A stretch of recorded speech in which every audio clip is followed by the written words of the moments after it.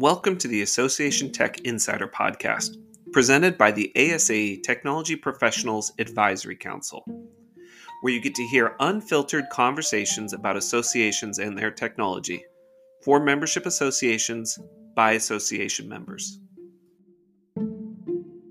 Welcome, everybody, to today's edition of Association Tech Insider Podcast, brought to you by the ASAE Technology Professionals Advisory Council, aka TPEC. I've got three incredible guests with us today, and we've been having some conversations around high-performance teams and the dynamics of certain people working well together and certain people not working well together. And we started to talk about a podcast. So I'll be quiet for a second, and I'll ask the three panelists or guests to introduce themselves. Luis, why don't you go first? All right. Thank you, Carlos. My name is Luis Castro. I'm an agile consultant working with Inteleos, based in Costa Rica. I'm really happy to be here. Thanks, Luis. Juan? Hey, Carlos. Juan Sanchez. I'm the CIO at Inteleos, and I work with Luis. Tori? Hi, everyone. I'm Tori Miller Liu. I'm the president and CEO of the Association for Intelligent Information Management. Thank you to all three of you for joining us. Again, this is an unorthodox conversation. I feel like everybody thinks about this. I'd like to bring that conversation to the forefront. So, Tori, I'll start with you. How do you define, we're talking about a high-performance team. How do you define a high-performance team? What does that look like for you? I would probably define it by hopefully the outcomes that you're striving for, which I think everyone will say, well, is it a productive team? Are they actually achieving their goals, their key performance indicators, their objectives and key results, whichever system you're using for measuring team success? I think that's paramount. But equally important to me is the team resilient? Because whatever field you're in, and especially if you're in IT, you are going to face crises. You are going to face projects that go off the rails. You are going to face data breaches. And I really want to know, is the team that I'm managing and leading, are they going to survive that? Is their morale going to survive? Are we able to adapt and be agile and fix the solution collaboratively together? Or are we going to completely self-implode the moment we're faced with stress? And to me, that's kind of the hallmark. Like, it's great if you can swim and always be productive, but can you actually be productive during a burning fire? Thanks, Tori. So, Juan, I'd like to ask a follow-up question if I can. So these high-performance teams don't build themselves, right? So what are some of the things that, as a technology leader, that you're looking at to create those high-performance teams? And I'm referring to foundational processes. Can you touch on that? Yeah, sure, Carlos. I mean, I don't know if it's a process per se, but so I'll take a page from my recent history. And it's the helping people see what they know and what they don't know. And through that, you get into a space of like, it's a kind of confidence building, right? So that they understand their context inside the organization, both within themselves as a team, how they relate to other teams. In our case, we're organized kind of very standard division, department kind of structures. But so within the division, how do they interrelate with each other? And then how do they interrelate with the rest of the organization? And how can they blend in? And I think for me, what I saw anyway originally was helping the team build that confidence in themselves, which then let them unlock to go work with others in the organization more successfully. Thank you. And Luis, touching on that topic of confidence and building that confidence, I think in our last conversation, you talked about trust. So how do you build that confidence? Where does trust factor into this equation? That's a great question. I would say that it begins with the environment that we're creating as an org. The fact that people feel comfortable enough to reach out to their leader and say like, hey, maybe what we're doing is not working, or maybe we're not going in the right direction. Having that kind of trust within the team will take them to the next level and for sure unlock different abilities and knowledge that they may even have. And who's responsible, follow-up question, who's responsible for building that trust? How do you go about creating that trust? That's a two-way street. There needs to be an environment created by leadership to make that happen. But as well, there needs to be some sort of ownership from your side when you're part of the team, when you're doing the job, to build that trust. You need to be aware of that. You need to be interested in building that. If there is no interest in creating that trust, it's very difficult for it to happen. Thank you. And Tori, another question kind of in the same vein. So thinking about that trust, Tori, if we can, going back to Luis's comment, again, is the team, the high performance team, in your perspective, does it work well if they have free reign, not free reign, but they're empowered to do things on their own? Or does that high performance team work well if they are given particular tasks? And so I don't know if you can differentiate or distinguish the two of them. So it's a question around autonomy? Yes. So generally, whether I'm at a small organization or a large organization, I like to create an environment where people feel empowered to act independently and be autonomous. I think you are, by and large, more productive in that instance. But I think the way that you successfully create autonomy and not silos is establishing the characteristics or criteria you're looking for those individual contributors, like Luis was saying. So in my book, like, I love how Luis framed it as the individual contributor needs to be interested in building that trust. And I think you establish norms or behaviors and values that help them do that, that create this expectation of you as an individual in this organization are responsible for being responsive. When people ask you for help, you should respond to them. Your responses should be credible. If you don't know the answer to something, you should feel safe to admit that and find the answer. Your actions and work should always be ethical, and you should always treat others with respect. Like, I mean, you have to come up with like the values that are pertinent and relevant to your own organization, but I think that's how you facilitate autonomy. It's not enough to just simply say, hey, we trust you to go off and do this on your own. You have to give people a framework for which to ask. So I'm not really interested in micromanaging and telling someone, hey, this is specifically how you have to carry this out, unless it has to do with risk or compliance. I think it's more important to say, here's a problem. I want you to find a solution, but here are my expectations. Don't bullshit and be ethical in all actions and behaviors. Can I make a comment? I love this line. So, Tori, this idea, and it's funny, I had never really thought about this. I just jotted it down.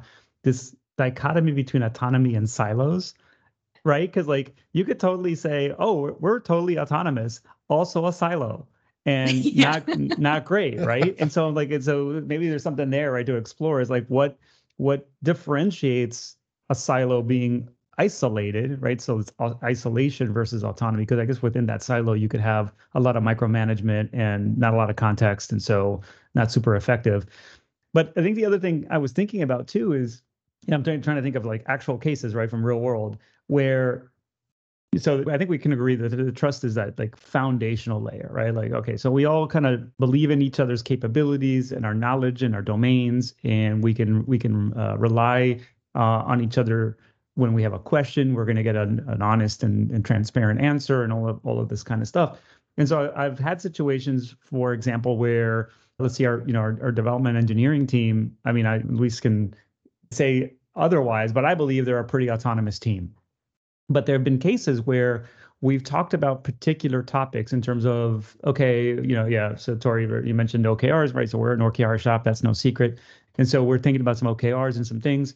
And then I had a dialogue with our solution architect, and the conversation was about whether or not we should do this work that was security related, and in light of some other things that were happening. And so it was like, is it worth doing it? Is it not worth doing it? And it was one of those moments in which I felt comfortable, and the solution architect, she felt comfortable receiving it, was like, this is a moment where I have to tell you that this is the thing we're going to do, right? Because and then I had a narrative behind it, right? But I think for me, that's a really important moment where they were like, okay, yeah, so I get it. And why? Because I was bringing my experience, right, in the particular domain, and maybe the team wasn't thinking about it in that angle, but I was like, that was important for me enough to say, we've got to do this. And the way I said it was basically, write me the press release or write me the headline, right? That old school technique. Write me the headline if something happens and we haven't done this, but we know about it. But that moment for a person to be able to receive that and it not sound like micromanagement, but it's more like steering, right? We're like, oh, okay, cool. Like, I get it. I think that's a good evidence of like that good performance team and the trust that's there. Just to follow up real quick, if I can. So are you essentially setting the vision and saying, here's what I want to achieve, the end game, and then you're letting the autonomy, then being autonomous to solve that or get there? Yeah. So I think it was slightly more directive than usual because it was like, this is like, so as a body of work, this is the body of work we're going to do. Like, we're not going to debate that anymore, right? Like, we're going to do this now. How you guys execute and how you prioritize the execution of that, that's on you guys. Like, you guys figure that out. I'm not really, that's not my domain because I don't know how you guys are working and the best way to get that done. Just know that, right, the objective we're headed to is this. And it has to be that because of these other ancillary things. Luis, I think you wanted to jump in there. Yeah, so I got to be honest. I have a little bit of an issue with the word autonomy. And I'm going to explain why. When we talk about autonomy, it's like you're self-governing your like everything you do, right? You're doing everything by yourself, right? That's the concept of it. The problem with that is that sometimes, and that is what creates silos, communication will stop. If you are just kind of leading yourself to whatever you want to do, however you want to do it, that's fine. But when you're autonomous, sometimes you kind of enclose yourself.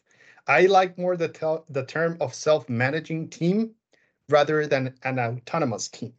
Because when you're talking about autonomy, you basically can say, hey, whatever you're saying does not apply to me because I am an independent republic within the organization, right? Instead, when you're talking about self-managing teams, those are teams that are actually self-sufficient, that they know what they need to do, they know how they need to do it. Nobody's telling them exactly how and what they need to do, but they know what the objective is. They know what they need to do. For me, there is a big difference there. Because when we talk about autonomous teams, and I've seen it happening, they alienate themselves from the rest of the organization because we are autonomous, right? We are independent. Mm-hmm. And that's what leads to the term silo, like what we were saying, right? Like maybe. Correct. Yeah. So should we say empowering the teams? Or, I mean, you mentioned self-managing, right? But just as Juan mentioned, right, there's got to be some sort of vision to say, here's what we want to accomplish. And then what I was referring to is the team kind of feels empowered, to carry out that vision of Juan's and not to say like, I'm going to do whatever I want to, I'm self-governing. But I do see how, that environment can be created if you continue to use that word autonomous. Tori, did you want to speak on that? Yeah. Well, I was thinking, I like the idea of empowerment and also self-managing, but I think what was interesting about Juan's example is you've created an environment where, for the most part, you can kind of share, okay, this is the problem we're trying to solve. I'm not going to paint the solution for you. You paint that yourselves, or we'll collaboratively paint this solution together. But the instance you gave, Juan, I think was really interesting and lends itself to that definition of self-managing, because you had an issue where you needed others to express and exhibit a willingness to trust you and relinquish some control. Because in that moment, you had an important security concern, and you need to simply say, like, look, we're just going to do this. Like, no painting. You don't need to paint the solution with me. This is the solution. We just have to do this. And I like that. To me, that's kind of goes along with the definition of self-managing. For the most part, the team is self-managing, but they have the trust to relinquish control when it's appropriate. If Juan, a CIO, comes in and says, we have a major security issue, we're going to have to focus on this. Yeah. They trusted you to do that.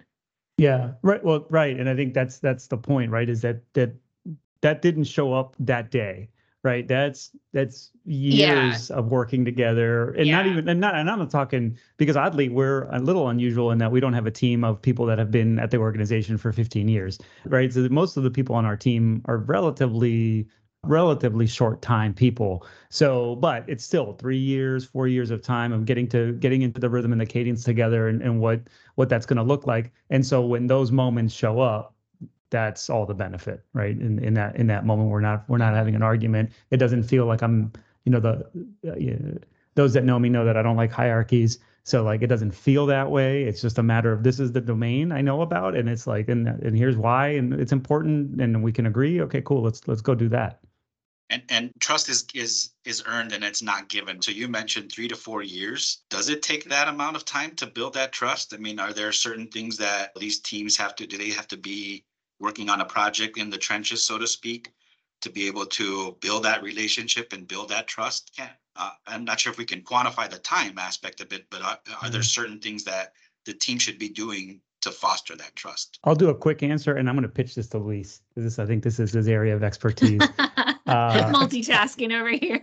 Yeah, I don't know if there is a shortcut. Right. So you're right, Carlos. I don't know if you can put a time. There's no defined time, right? Like on year 4, trust. So no, but there are probably ways to get to trust quicker. I mean, and that's all through behavior and demonstration, right? It's just showing up a certain way. There's some of it ceremonial, right? Like, do you have valid and good one-on-ones? Is the feedback there? That sort of loops. But yeah, no, I don't have an answer to how long does it take. Luis? All right. So this is an interesting topic, because the right answer it depends. For example, with Inteleos, it's funny because I'm going to turn 2 years working with them in 1 month.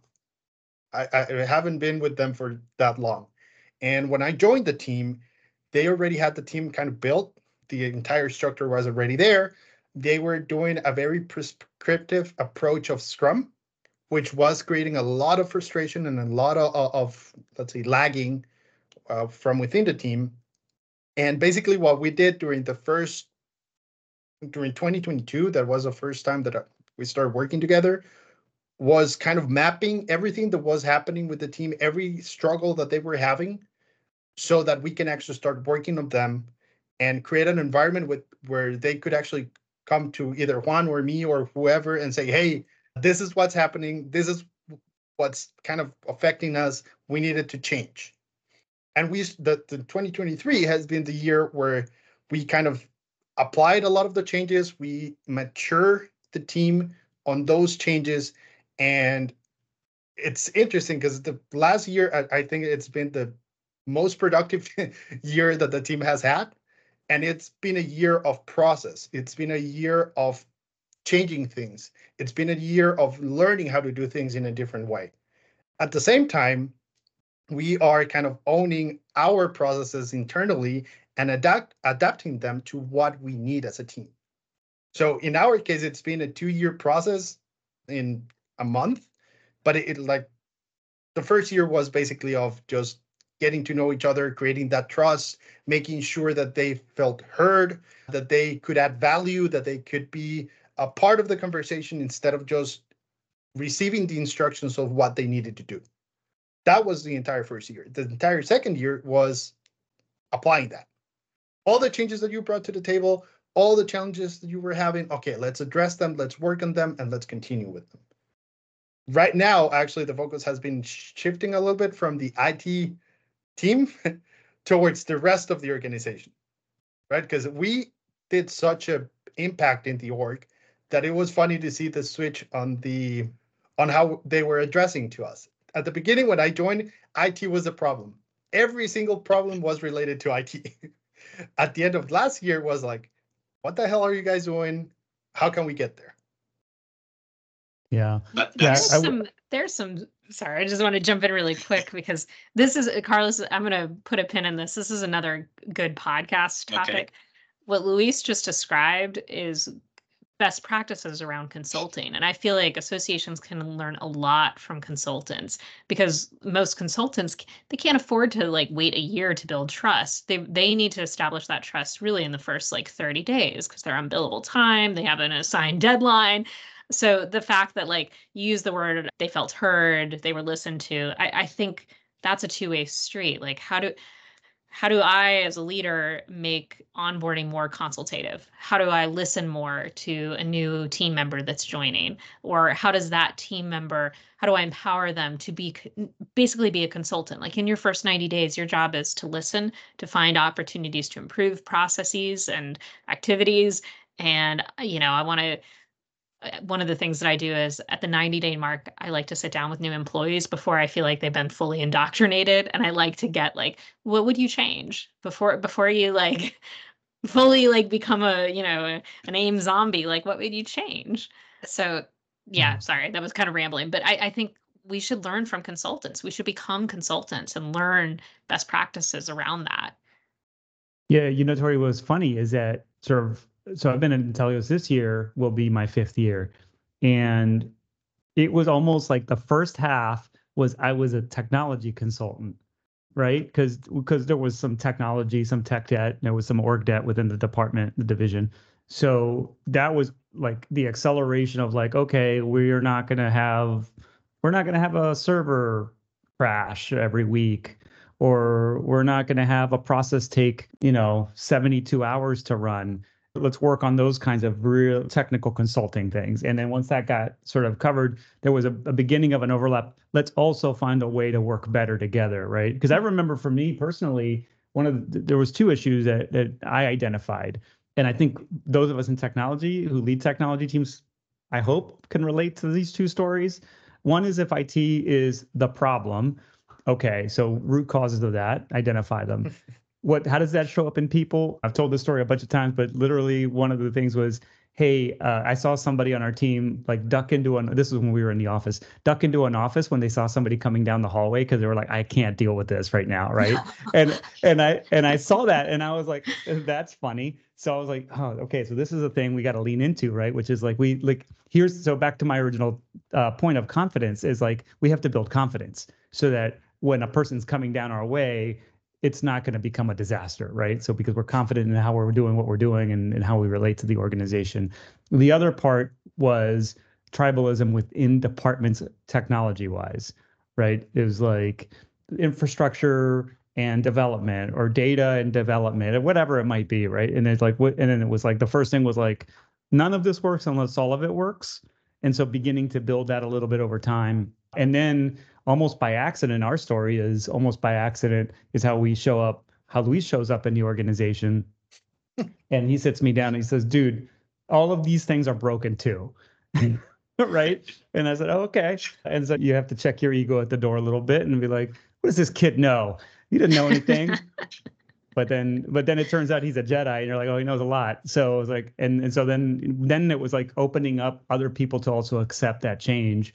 But I think all of that was building over that time, those first 2.5 years or so of like a person like Luis showing up and still being open to, boy, you just put us through prescriptive Scrum and that sucked. Now you're going to tell us it's going to be a different thing. But they were cool with it. And I think the dividends are there. Yeah, I just real quick, I want to touch on something, the confidence in the IT team. And we'd like to think that IT departments everywhere are killing it, but that's probably not the case.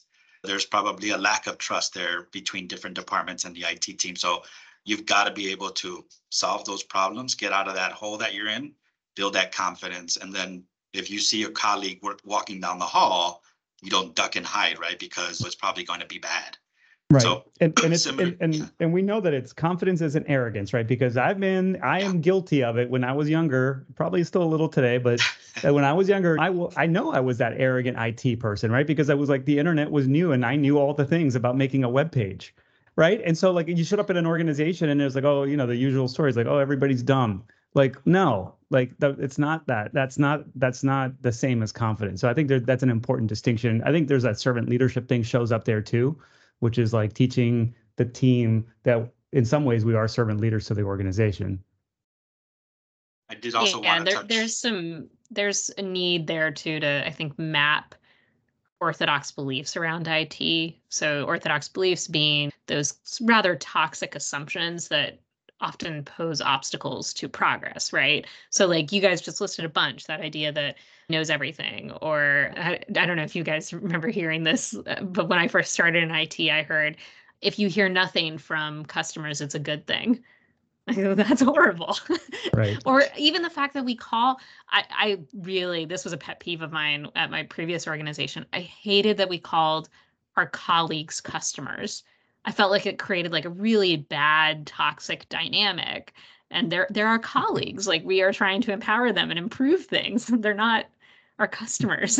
Right. Or even worse, the whole concept that the only two industries in the world that call the people they serve users are us and drug dealers. Oh, wow. Also, Yeah. the Colombian said that, so it's okay.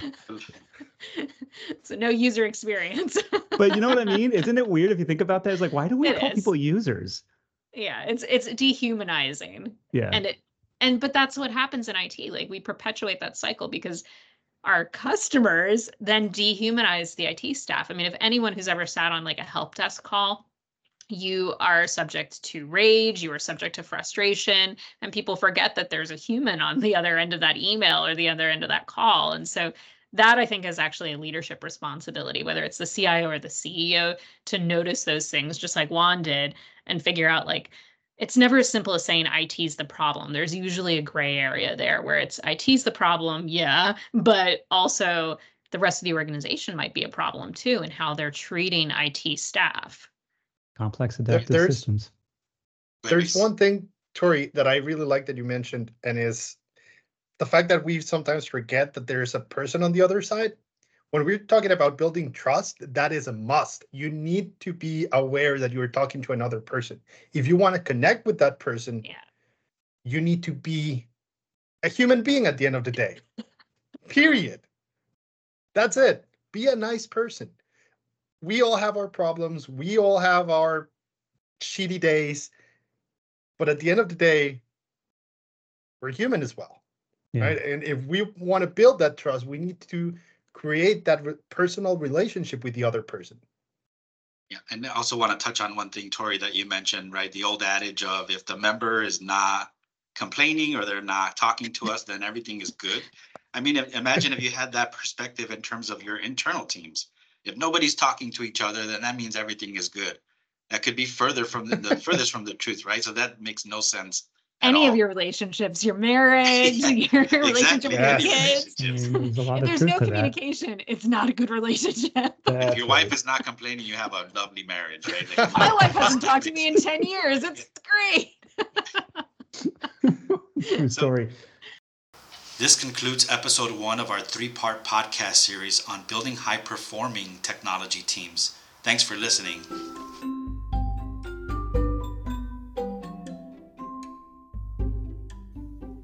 Thanks again for listening to the Association Tech Insider podcast, presented by the ASAE Technology Professionals Advisory Council. Please like and subscribe wherever you get your podcasts.